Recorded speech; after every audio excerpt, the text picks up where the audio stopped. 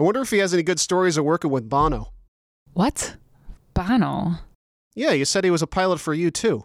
Tom, no, he was a U2 pilot.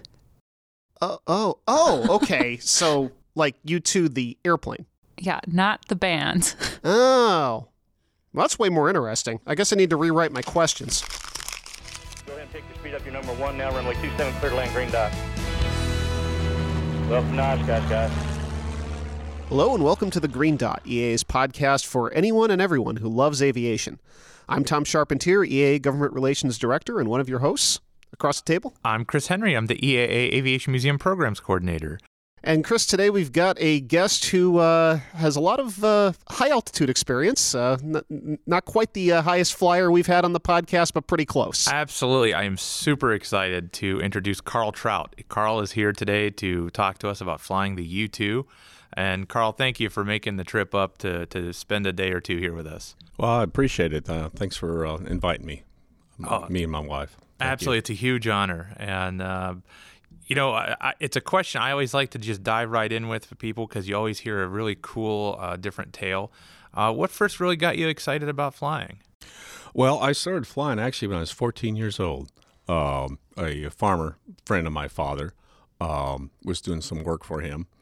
And he just looked down at me when the job was finished. He just looked down at me, and I was a little tiny 14-year-old boy, and he asked me if I wanted to go flying. He had his own plane, and I'd never been up before, so looked at Dad. Dad said, well, if you want to go, go. So I went, and it was an air coupe, an old-style air coupe. You know, there's no rudders or anything like that, and he took me up, but he also let me fly. And, man, I was hooked. And he took me up many more times after that. And then later on in school, they had, I don't think they have them anymore. I think it's part of the Boy Scouts, but Explorers Club. And they went out and actually bought a plane, and anybody wanted to join the club. And we had an old Piper Cub Tri-Pacer. And so actually, when I was in high school, I sold and already had my private license before I went to college. And went to college to be a geologist. But they also, there at Indiana State University, there in Terre Haute, they had a aviation course. And so then I branched off and did both. And being a poor boy from Indiana, pretty much got, you had to go one or the other. It's getting too expensive to do both.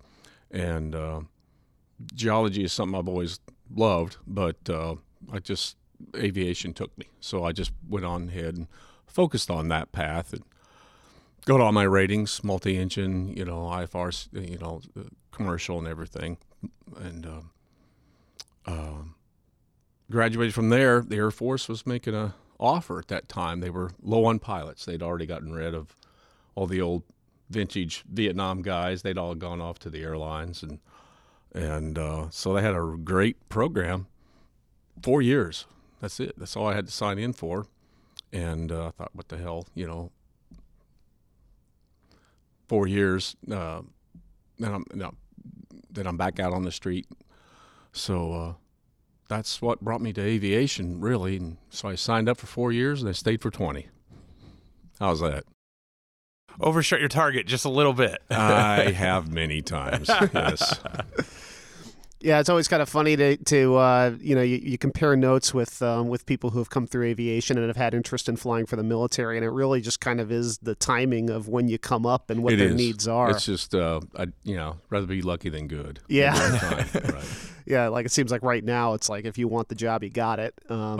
Which is really great for the kids coming up right now, but. Well, I don't know if y'all know, I was also 20 years Southwest pilot. Oh, yeah. After retiring out of the Air Force, and parents a lot of times they'd have little kids or whatever, or teenagers, and bring them to the cockpit, and what should I do? This, that, and the other. And I always told them, I said, you get the kid in aviation, because there's a huge wave of no pilots coming. Yeah. For commercial aviation. So you'll see Lift Academy. There's all kinds of schools just You don't have to do a 4-year degree. You're not required to have a college degree to be an airline pilot. Okay, helps to get hired, but right now they don't give a Yeah. Yep. Basically, they just want a warm body up there in the cockpit. Yeah. No, absolutely.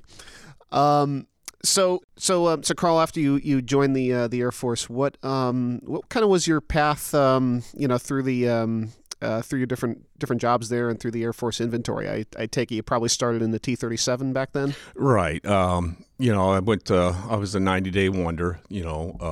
Just went down to San Antonio. 3 months, okay, I'm the Omni VOR. Now you're an officer, and they sent me to Enid, Oklahoma, Vance Air Force Base, and at that time everybody went to T-37, and I'll talk about that later. All it was get to. I didn't like flying the darn thing, but a lot of people did, but I didn't like flying the darn thing, but. It was just to get you used to the Air Force way of flying. Now you're going to wear a parachute. Now you're going to be strapped into a 5-point harness. You got to have a helmet. You got to have an oxygen mask. All that. So it was just that kind of trainer. Real quick, transferred out of that. Next step is a T-38 Talon, the White Rocket, which was I flew that plane for almost 20 years. And I'll tell you how here in a minute, if I don't bore you.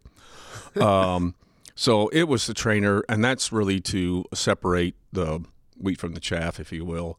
Guys that are getting the Air Force way, and guys that are a little lacking, if you will, a little bit. Starts out first, you're just trying to fly the darn thing. The wings on T-38 are like an ironing board. I mean, they're not. If it wasn't for speed, it wouldn't fly. How's that? And supersonic fighter trainer type of thing, if you will. And you do the regular stuff you want to do: formation flying, navigation, high speed navigation, this, that, and the other. Did really well. I got lucky. I figured the darn thing out. And I was qualified back then. I don't know if they do it still anymore, but back then you were either considered a heavy pilot or a FAR, fighter attack reconnaissance pilot, and out of graduation, and that would what would dictate what you got. And I was FAR rated, fighter attack reconnaissance, but I didn't want any of those. I'm not sure why. Just didn't fit my personality. I'd run into some of the instructor pilots were fighter pilots and this, that, and the other, and they're just point blank. A lot of them were arrogant. I didn't like it. So I put down on the paper that I just wanted a B-52. Yeah. That's a little odd, isn't it? And I mean, everybody just was shocked. But anyway, I asked for a B-52. So when the assignment night came down, in the arena when everybody gets their assignment, I got a B-52 to Ellsworth Air Force Base. Wow. I got exactly what I wanted.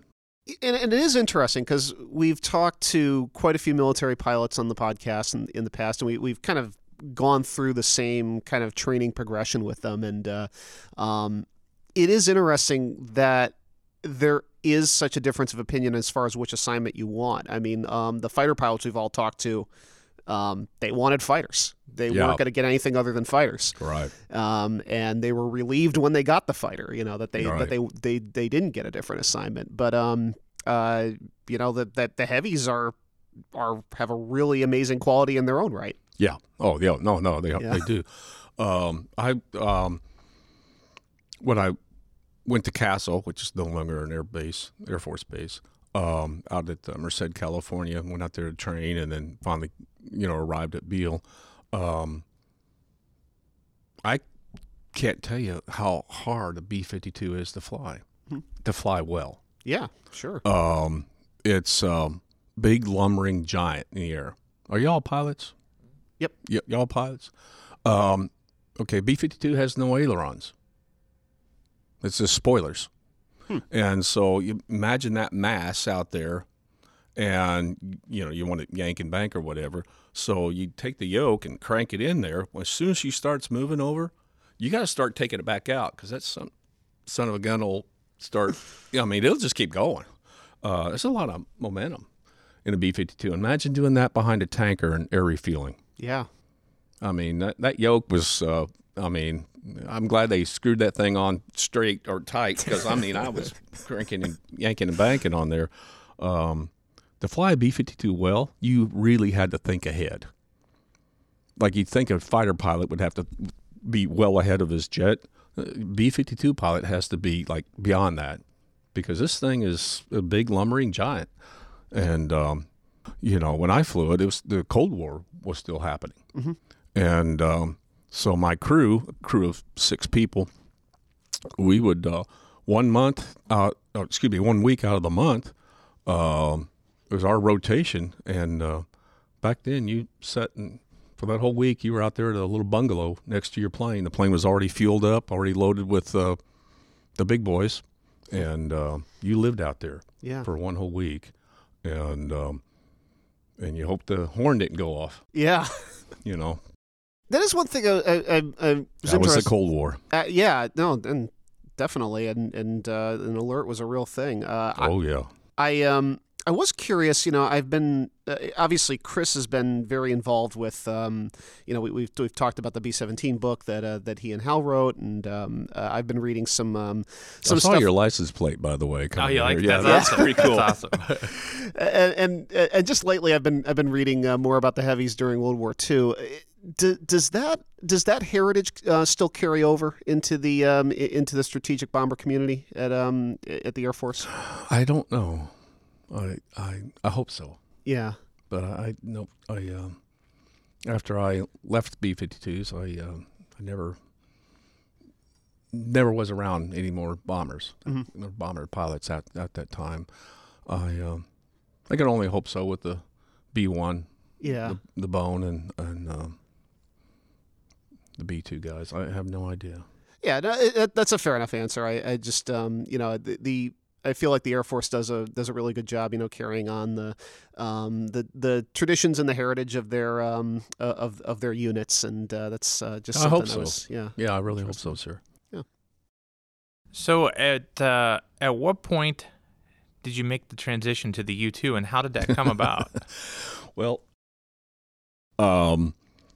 okay, so I was flying B-52s at Ellsworth Air Force Base there at Rapid City, South Dakota. So the base was transitioning then to B-1s. The B-1s were first coming out. So I was in Stanaval, that's like being a check pilot or whatever in civilian worlds. And they came to me and said, what do you want? You want to go anywhere in a B-52, or do you want to stay at Ellsworth and be a co-pilot in a B-1?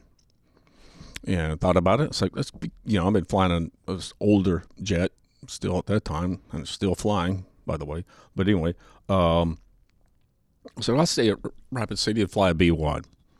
So I usually get everything I want. So far, I'm a pretty lucky guy. So they gave me orders to a T-38 in Lubbock, Texas. You don't get everything you want. But it was pretty fortunate because I also met my wife there in Lubbock. And so that was, and I enjoy teaching the T-38. That's why I told you earlier, I've flown the darn thing for almost 20 years.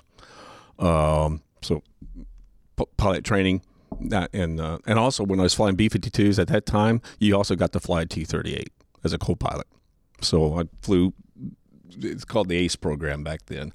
So pilot training, flying a B-52, and also a T-38. Now they're sending me to teach T-38 to the students there in Lubbock, and so that lasted 4 years.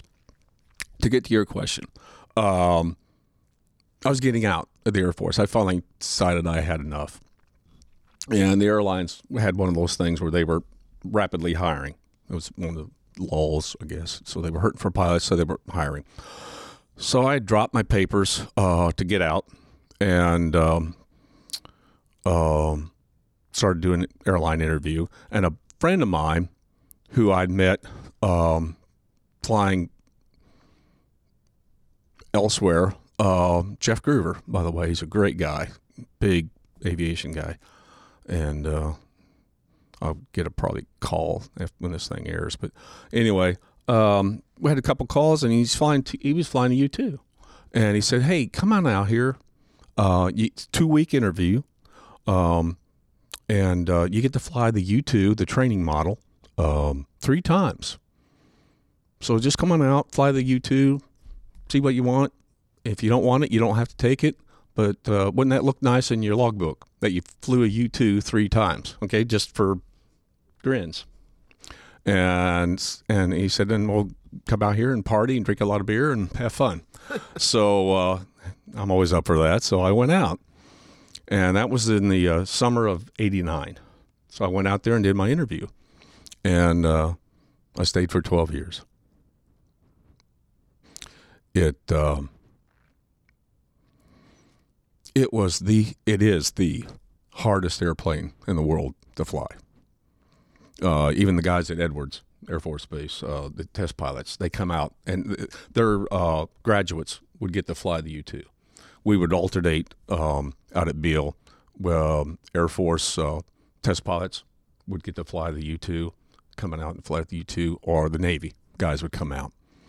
And because where else could you go to fly an uncontrollable aircraft?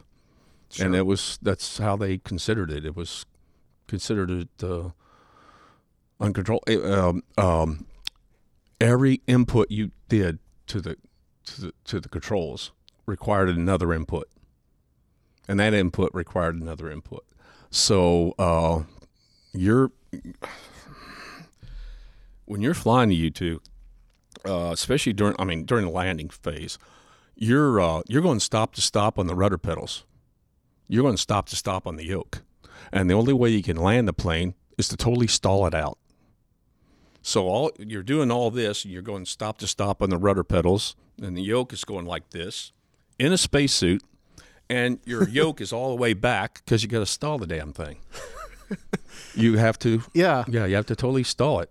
While we're on the landing, can you talk a little bit about how the chase car works and how that process I don't does? know your audience. I'm sure they're probably pretty versed in some stuff of the U2, but start out with U2 has 4 wheels when it taxis out.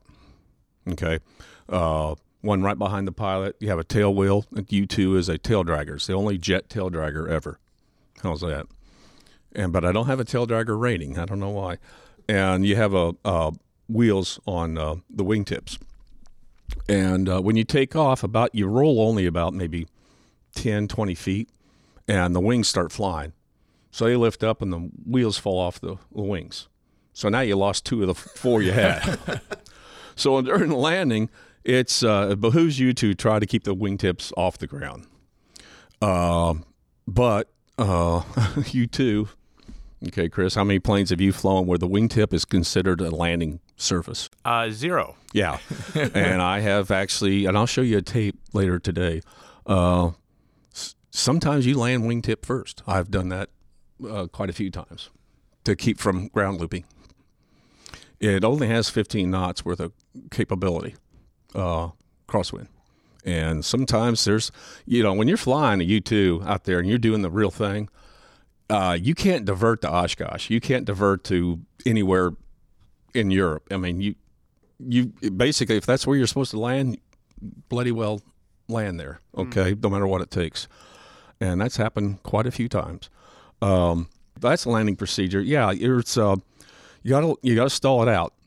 The test pilots, when Lockheed first built the darn thing, they tried to land it like a normal airplane, and the thing it kept pogoing down the runway. It kept bouncing. Tony, he just kept bouncing. And to get it to land at first, he just got over the runway out there at Groom Lake and shut the darn thing off and landed it. It couldn't fly anymore. And so they talked, and pretty much they figured out you got to stall the damn. Those wings are so efficient. It's just the plane wants to fly, and you just have to stall it out. So when landing a U-2, I don't care if you're in the grass, if you're on the runway, don't matter none. If you're on the center line, you got to keep it straight. If you can't land in a crab, because the front wheel is just right behind me tail wheel's back here. The entire mass of the airplane is behind you. So if that thing gets a little bit off, all the mass in the world's behind you. Guess what it doesn't want to do is slow up. Right. And you'll ground loop that thing. Bigger, you know, I mean, that's all it wants to do. It wants the ground loop. So those who are familiar with you know, I've watched video of it or have been to Oshkosh and seen the fly pass we did this past year, know that there's a chase car that's involved in the landing phase. What are they communicating to you in the cockpit? The chase car, your mobile, is just as important as the guy flying that mission. I'm going to back this up just a little bit. Okay, say I'm flying a real mission. I'm over in Panama, I'm over in Taif, Saudi Arabia, or wherever the hell I've been. While I'm getting suited up, you know, and getting a spacesuit, which takes a while, getting up, you know, you have to pre-breathe for an hour before you can go up. All that stuff. My mobile is doing everything I should be doing as a pilot. Okay? He's doing the walk around. He or she is doing the walk around, checking the plane out. Actually gets into the cockpit and makes sure the computer's loaded up with all my targets, all my flight plan. Rings out all the sensors with the spooks, if you will. I'm just going to say that. You all know what I mean. Okay. Make sure everything's going. He or she throws on all the switches that can be thrown on without the darn thing starting. I'm done pre-breathing. I come out. They put me in the cockpit. You put your arms up because that's all you can do. You can't strap yourself in. You can't even reach your own feet. Okay? Yeah. I mean, you can't. You can't do anything. You put your arms up, and a life support person comes in and straps you in, puts your 5-point harness in, gets you interface with the aircraft, hooks up your aircraft oxygen, your communication system. I mean, just everything, and then you're waiting around for the word to go. And the mobile, which is what your question is. This is a long way around to get. No, this is great. Keep going. So when you finally get the word that, okay, you're a go. Okay. So I can't even close my own capsule, or my canopy. You can't do anything in there. You know, you're all thumbs. But he's on headset and we'll talk. You know, it's sort of funny being a pilot. I mean, you guys know what to do, morbid little jokes or each other. You know, it's like, man, if you don't make it, can I have your car? you know, especially if the guy just bought a Corvette or something like that. Can I have the keys?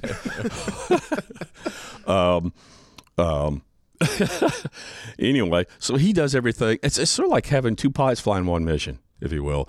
You know, mobile is very important.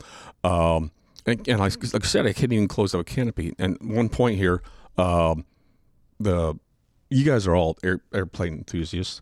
You know what the fuselage is of a U-2? You know? That's a 104 Starfighter. Huh. You're right. Yeah, I never thought of that. Well, no shit, I'm right. Yeah, That's a 104. Yeah, Even including the canopy is there's a clamshell. Yeah. It's on the side hinge. It's on the side hinge. It's a 104. Okay. That's how Lockheed built the damn thing so quick. That's a 104, including the tail and everything. We have a model of the aircraft in the studio here, so we're looking at it right now, and you could really see it around like if the you intakes. If you get a model of a 104, that fuselage is exactly the same. Wow, that's how Kelly crazy. Johnson made it so fast for the CIA for the company, CIA company. All right. So anyway, I mean I can't even close that. So he comes down and he pulls it down and he bolts me in. Anyway, taxi down, even tail dragger. Okay, as soon as you get out in the wind stream and everything out of the hangar, and you're taxied out, the mobile helps you. He, if you're turning into the wind, well, it's pretty easy to make that turn. You're turning, against the wind. That son of a gun takes a long time, and you don't have much throw on that tail wheel back here. I've been in places before where I couldn't make the turn. And they come back out here, and the maintenance guys will pull the pin out of the tail, and you're sitting there getting to go. You're ready to go on a real mission, and they're a bunch of, about 10, 12 guys are pushing on your tail sideways. Just totally, they pull the pin out of there, and they can shove it. Just shove it around. And put the pin back in, it's like, you're off, Colonel. Go ahead. Have a nice day. But so the mobile's there for that. And when you take off, the pogos on the wings there, they fall off. He tells you they're clear, and you're off. Coming back around, so you've been up there for like a bazillion hours, and you can't move. You're tired. You're in this pressure suit. Can't see out of the darn thing because you're in this bubble. You don't have any peripheral vision, and now you're asked to land the hardest plane in the world. And you're totally fatigued, and that's what he's there for. He is very instrumental in helping you come down. He'll call your altitude at the T, the threshold, right at the T, and he'll count you down. And what you're trying to do as a pilot is to get the airplane about 2 feet up above the ground. And just you just mobile. If you heard a conversation on the radio, it'd be like, "There's 4, 3, 2, 2. Hold it off." He's telling you to hold it off because you're coming down, but you still have too much airspeed because the tail's still flying. Okay, so he says, get back up to 2, 3, 2, 2. Hold it off. Hold it off. Hold it off. The plane will finally stall out and come to the ground, and you'll holler, "Left rudder," because you're not lined up. You got to be lined up in that thing, or a ground loop. And even if you're in the grass, you keep that SOB, straightened out. You'll holler, "Left rudder, raise your right wing," all the way till you're stopped. And it's amazing. If you got about 10 knots of headwind, on a U2, we used to sit there and we would bet beers on who could keep the wingtips up, because you could do this, and as heavy as that thing is, you can sort of balance it out and keep it off. Otherwise, whichever wing had the most gas in it, she just finally fall. And the wingtip, like I said earlier, is a landing surface, a skid pad underneath here, titanium skid pad, and we used to tease the SR guys that's what they did with the SRs, is melt them down to make our skid pads for us. We had quite a few guys, by the way. Some started in U2, and they went to the SR, came back to the U2. Some started just with the SR. Tom Danielson, he was an SR pilot and came to the U2. We had all kinds of guys, and then we had some guys from NASA, Kevin Chilton, Chili Chilton. He's a great guy. Sort of like have spacesuit will travel, type of thing.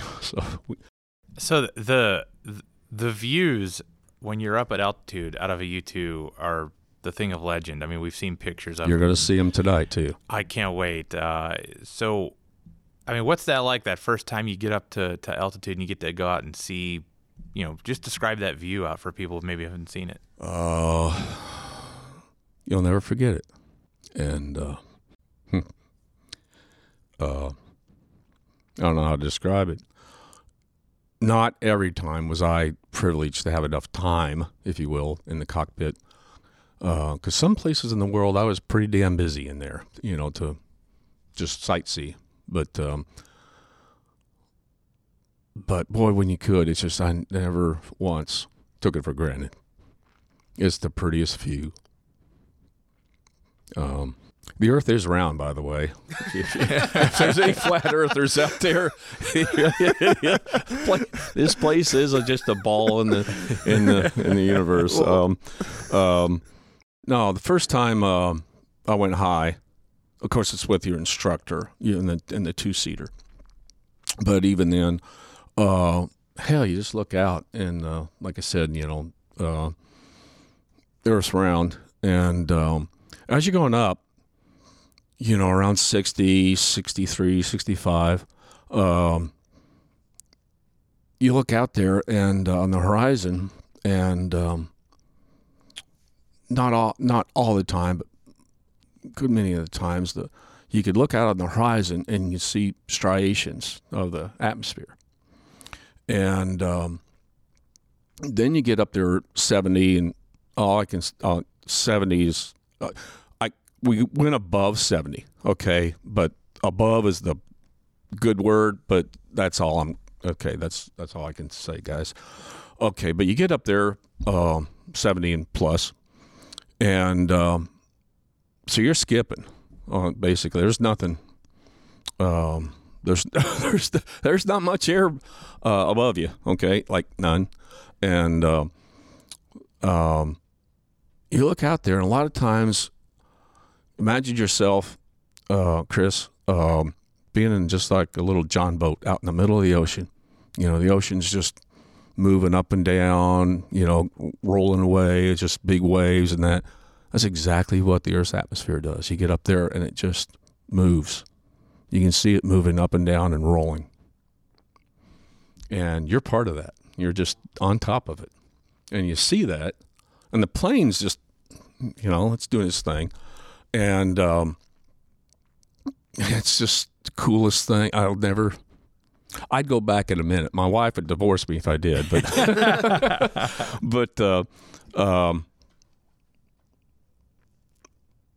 beautiful black. I mean, you wouldn't think a black sky could be beautiful, but it is against the blue earth. It's breathtaking, you know. And I remember the first time I saw it. I remember the last time. Yeah. That's incredible. Yeah. It's, you're going to see some pictures tonight. Well, I'll just let it out. One of the pictures I'm going to show you tonight is just like now, you go outside, you look up, you see a airliner, you know, contrails way up there. And, you know, so he's high 30s, low 40s, okay? And look, you can hardly see him. You just can't see him. You can only see the contrail, right? So I'll show you a picture tonight. Me looking down on that airliner.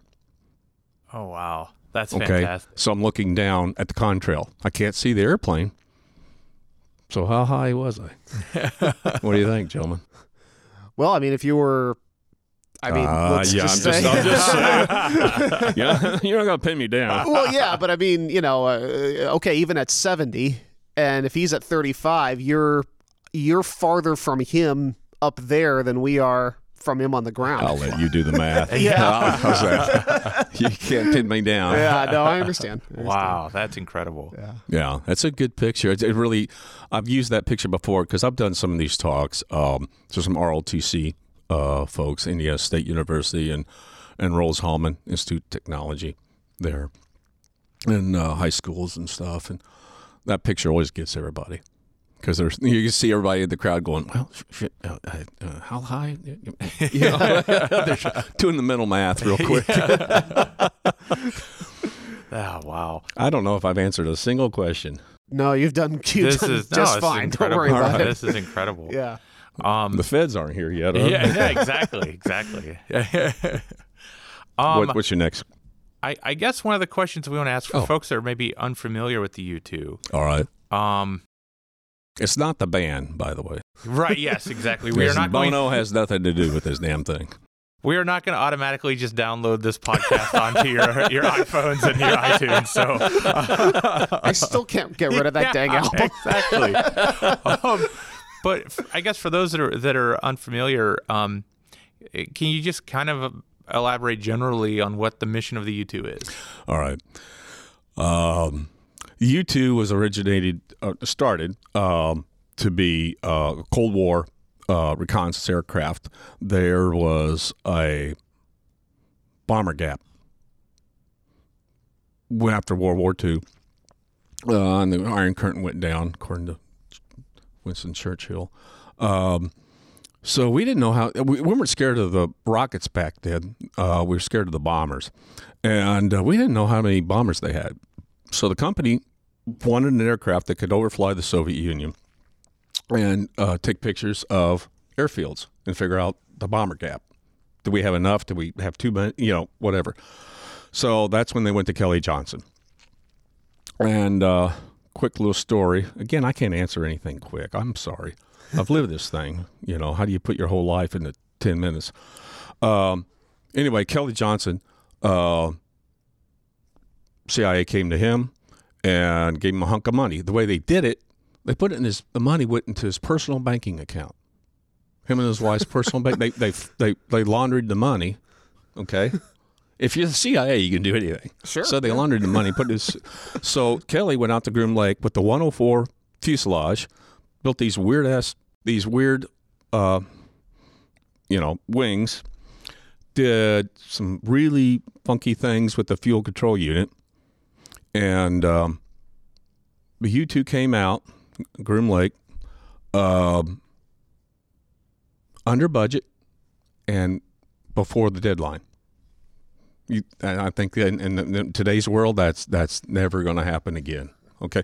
Actually, at the end of it, Kelly, because when he needed parts, he just actually wrote his own personal check, him and his wife's personal check to get parts and this, that, and the other to build this thing. When it was all done, he wrote a check back to the company and give it back to him. Wow. Because he was under budget.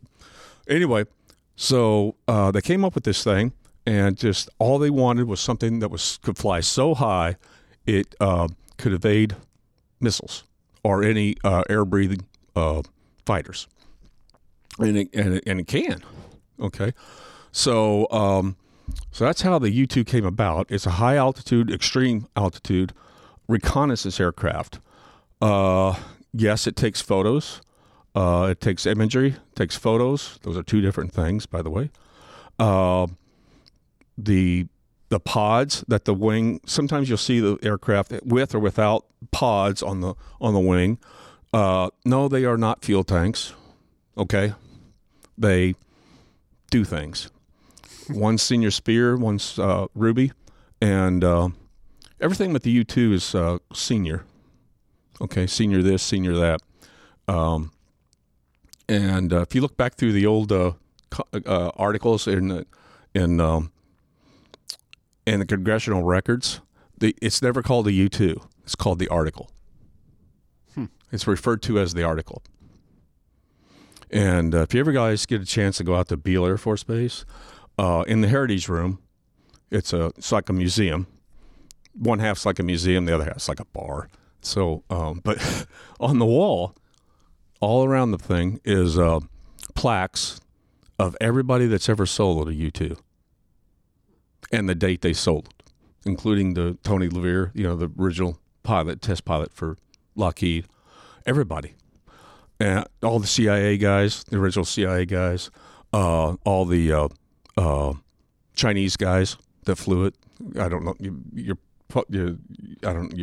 your people here on the radio.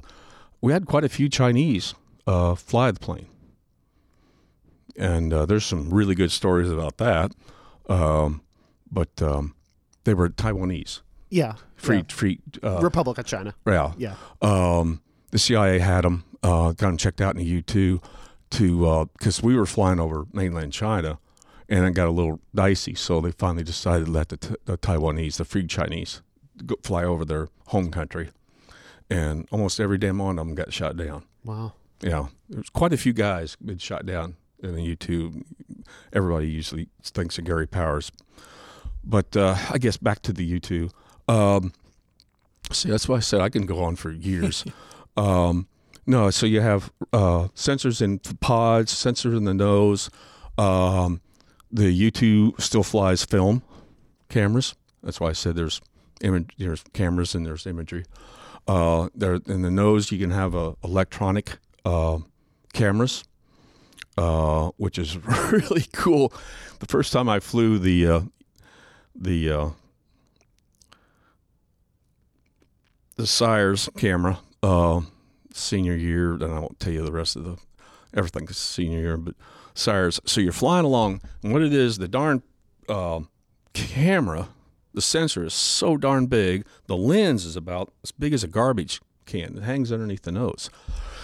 Well, they couldn't figure out how to do anything, so they fixated it on the nose. So you're flying along, all of a sudden you hear a little buzz in your headset, something electrical kicked on, and and all of a sudden your pitot tubes, which are on the side of the plane, they're just rotating up like this, and they're right in front of you. So they would rotate. They rotate the entire nose. Wow. Wow. That's a pretty cool way of thinking about it. You're out of the box. Coming up with this stuff. They just rotate the nose. That's a little unnerving. You're above 70,000 feet. Yeah. So all of a sudden, pitot tubes are running around you. And is it automatically doing this, or are you commanding it to? No, that's ran by.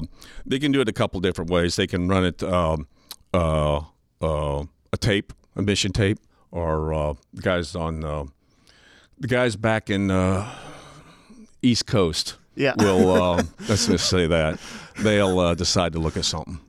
Okay. So you're flying along and you see that the airplane starts doing something. Like, what are they doing now? You can ask them. Yeah. Yeah. A lot of times, when I was doing stuff in South America, we were put us in the jungle in Panama, and we just had a strip there, and we were doing stuff down in for our friendly neighbors in the south, and they didn't like you there. I didn't speak Spanish, but I'm sure they weren't. They were cussing out my, ancestors. You dial up guard. You just didn't want to hear what they were saying at you. But you'd fly over, and you don't have to worry. There's nobody that can get you. There's no missiles. They don't have anything down there. But you're just doing things for people, like I said, on the East Coast.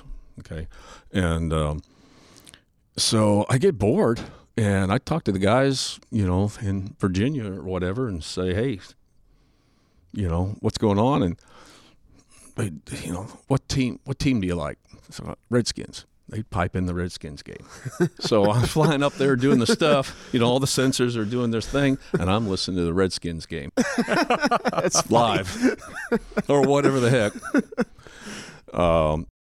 There's one time in Korea, right before you took off when we were in Korea, the mobile would hand you today's paper.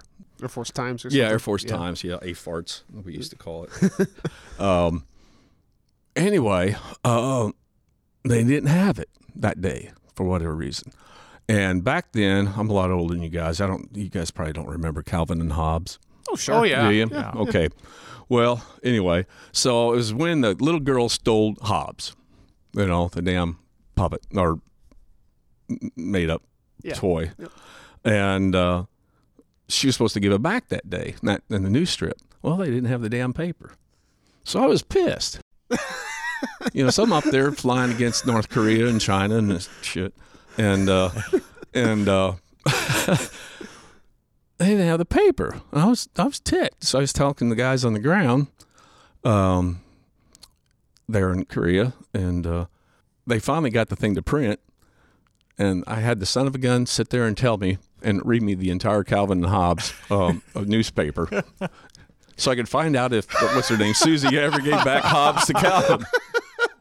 I'm up 70,000 feet, and sons of guns are over here trying to kill me. That's a true story. Hey, why not? It's actually a hilarious story. I'm not kidding. So, America, your tax money is well at work here, because, my God, I found out what happened to Hobbes. Okay? Yeah, how much did that satellite link cost? Yeah. Don't worry, it's paid for. Yeah. That's hilarious. So we talked about landing the U-2, and we talked about what you're doing when you're up there at high altitude. What's it like to actually fly the airplane at high altitude? Are you hand flying it a lot? Are you on autopilot? So you're on autopilot. No, as you got used to it, most guys I think would kick the autopilot on around 40, 50 or so, but depending on the mission, because there was places you took off, and the minute you got the gear up, you're online. Okay, so sometimes you do it a little bit quicker, but most of the time, I would probably kick the autopilot on around 50, 55. Sometimes if everything's going cool, maybe a little higher, but then after that, the plane is. Up there, it's tough to fly. I think a lot of people know about the coffin corner of the window. The U2, when you take off, let me start this out. When you take off, you take the throttle. When you're ready to go, you release the brakes. You throw the throttle all the way up, maximum power, and you never touch the throttle again until you're ready to come down. You never touch it. You don't level off in a U2. There's no restriction. Mm-hmm. And so that's why when you see a U2 take off,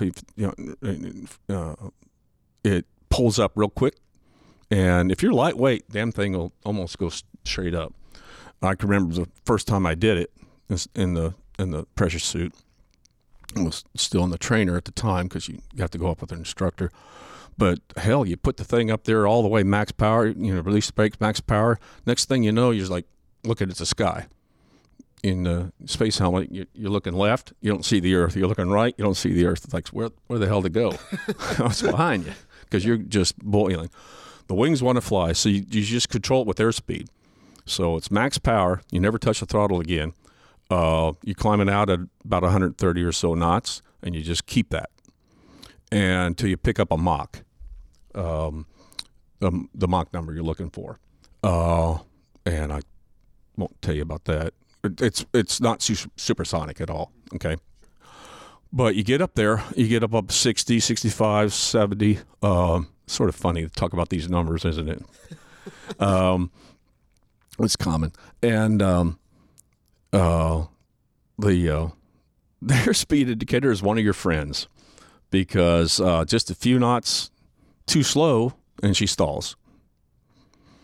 And a couple knots too fast, you go over the restricted Mach number. And your first warning in a U-2, because there's no, like a civilian aircraft or the 737s, I flew, 6 different versions when I was a Southwest pilot of a 737. There's no pre-warnings. There's no, this is the max, but this is what we tell you is the max. Right. I can't think of what I'm trying to say here. But because the first acknowledgement that you've gone over max speed is the tail falls off. That's fun. Yeah. So, and the tail's only held on by 2 bolts. Oh. Which is, those are your friends. You never thought your friends would be 2 bolts, but they are. No, that's it. I mean, there's no buffer. There's no, whatever it says, that's the end of it. That's the structural limit of it. And so that's, as a pilot, you kick the autopilot on, but you still stare at that airspeed indicator quite a lot. There isn't turbulence up there, but there's pressure waves. Okay. One of my good friends, Marty, he caught one of those pressure waves on the over the Sea of Japan, and I know Jeff Groover's been into it. I've been into it. A couple guys have been into it. A bunch of my friends have been into it. Marty, he didn't get out, so it broke the plane apart. We found him about a week later. No, but it's you got to really watch the airspeed. You don't care about altitude, and as you burn up fuel, you just keep climbing. The plane just keeps climbing the entire time. You never pull the throttle back until you're ready to come down. You plan your descent so you can make the glide to the airfield. So you get there and you're about a bazillion miles away from, say, home port, and so you can make the glide. So the first thing you do is you throw the throttle to idle. You don't throw it; you ease it back, and you can watch the fuel gauges, the engine gauges, and nothing moves. The throttle is actually a request lever. I request you to go to idle, but it says, not on your way, sucker. And so after that, just like the 104, you put out the speed brakes on the waist back here. They're panels. And then U2 had another way, flaps, of course our flaps are up all the way, but we could throw a switch and the flaps would go up another 7.5 degrees. Like a glider, reflexing them. Like yeah. It's like a reflex. Yeah. And can you imagine the cord line to that wing when Yeah. you put the flaps up? Hell, they're not a wing anymore. Yeah. And the plane still doesn't do anything. Okay, still up there in your orbit. And so the last thing you do, your spoilers are up, your speed brake's out, and you put the flaps up more. And the next thing you do, above 70,000 feet, you put the damn gear down. Yeah, you put the gear down. I'm not kidding you. You put the gear down, and then it's like 1 potato, 2 potato, Okay, the plane will finally start coming down. It takes almost an hour to come down at altitude. And so as you get low, the engine's still spooling like crazy. And as you get lower, the pressure in the engine nacelle, it starts building. And so then the engine fuel control unit will decide to, okay, I can come back a little bit. I'm not going to give you all you want, but I'm going to come back a little bit. And finally you get down into the 50s, and she's going back to idle. Huh. But like I said, this is just the request lever, your throttle. And so then now you're coming down. But you keep everything hanging out. You can put the speed brakes and the flaps back down and whatever, just to ensure. Oh, especially a mission bird, when I was loaded up with the sensors, sort of tried to make the field around 8,000 to 10,000 feet above.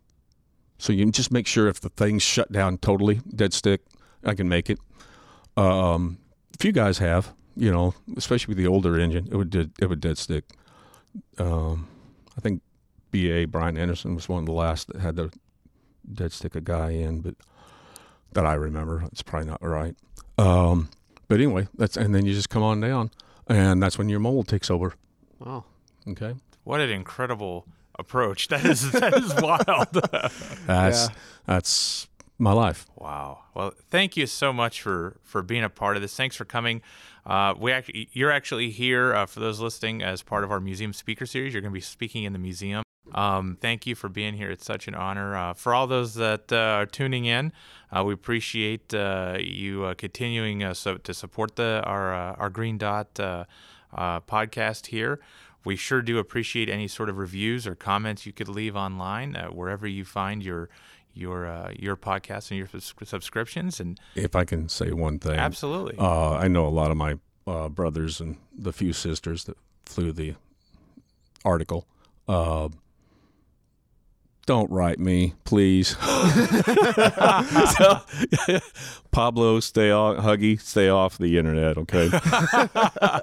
Anyway, thank you all for inviting me and listening to my silly stories. No, Carl, this has been incredible. I think that's one thing that I hope we've been doing a good job of in the podcast is bringing in folks who have been there doing really amazing things in aviation. And if you can promise me one thing, don't ever bring in another YouTube pilot, because they're we'll see about that. Yeah. Well, thank you again for being here, and for all those listening, look forward to your comments. And again, thank you so much, and we will talk to you next time when you're cleared to land on the Green Dot.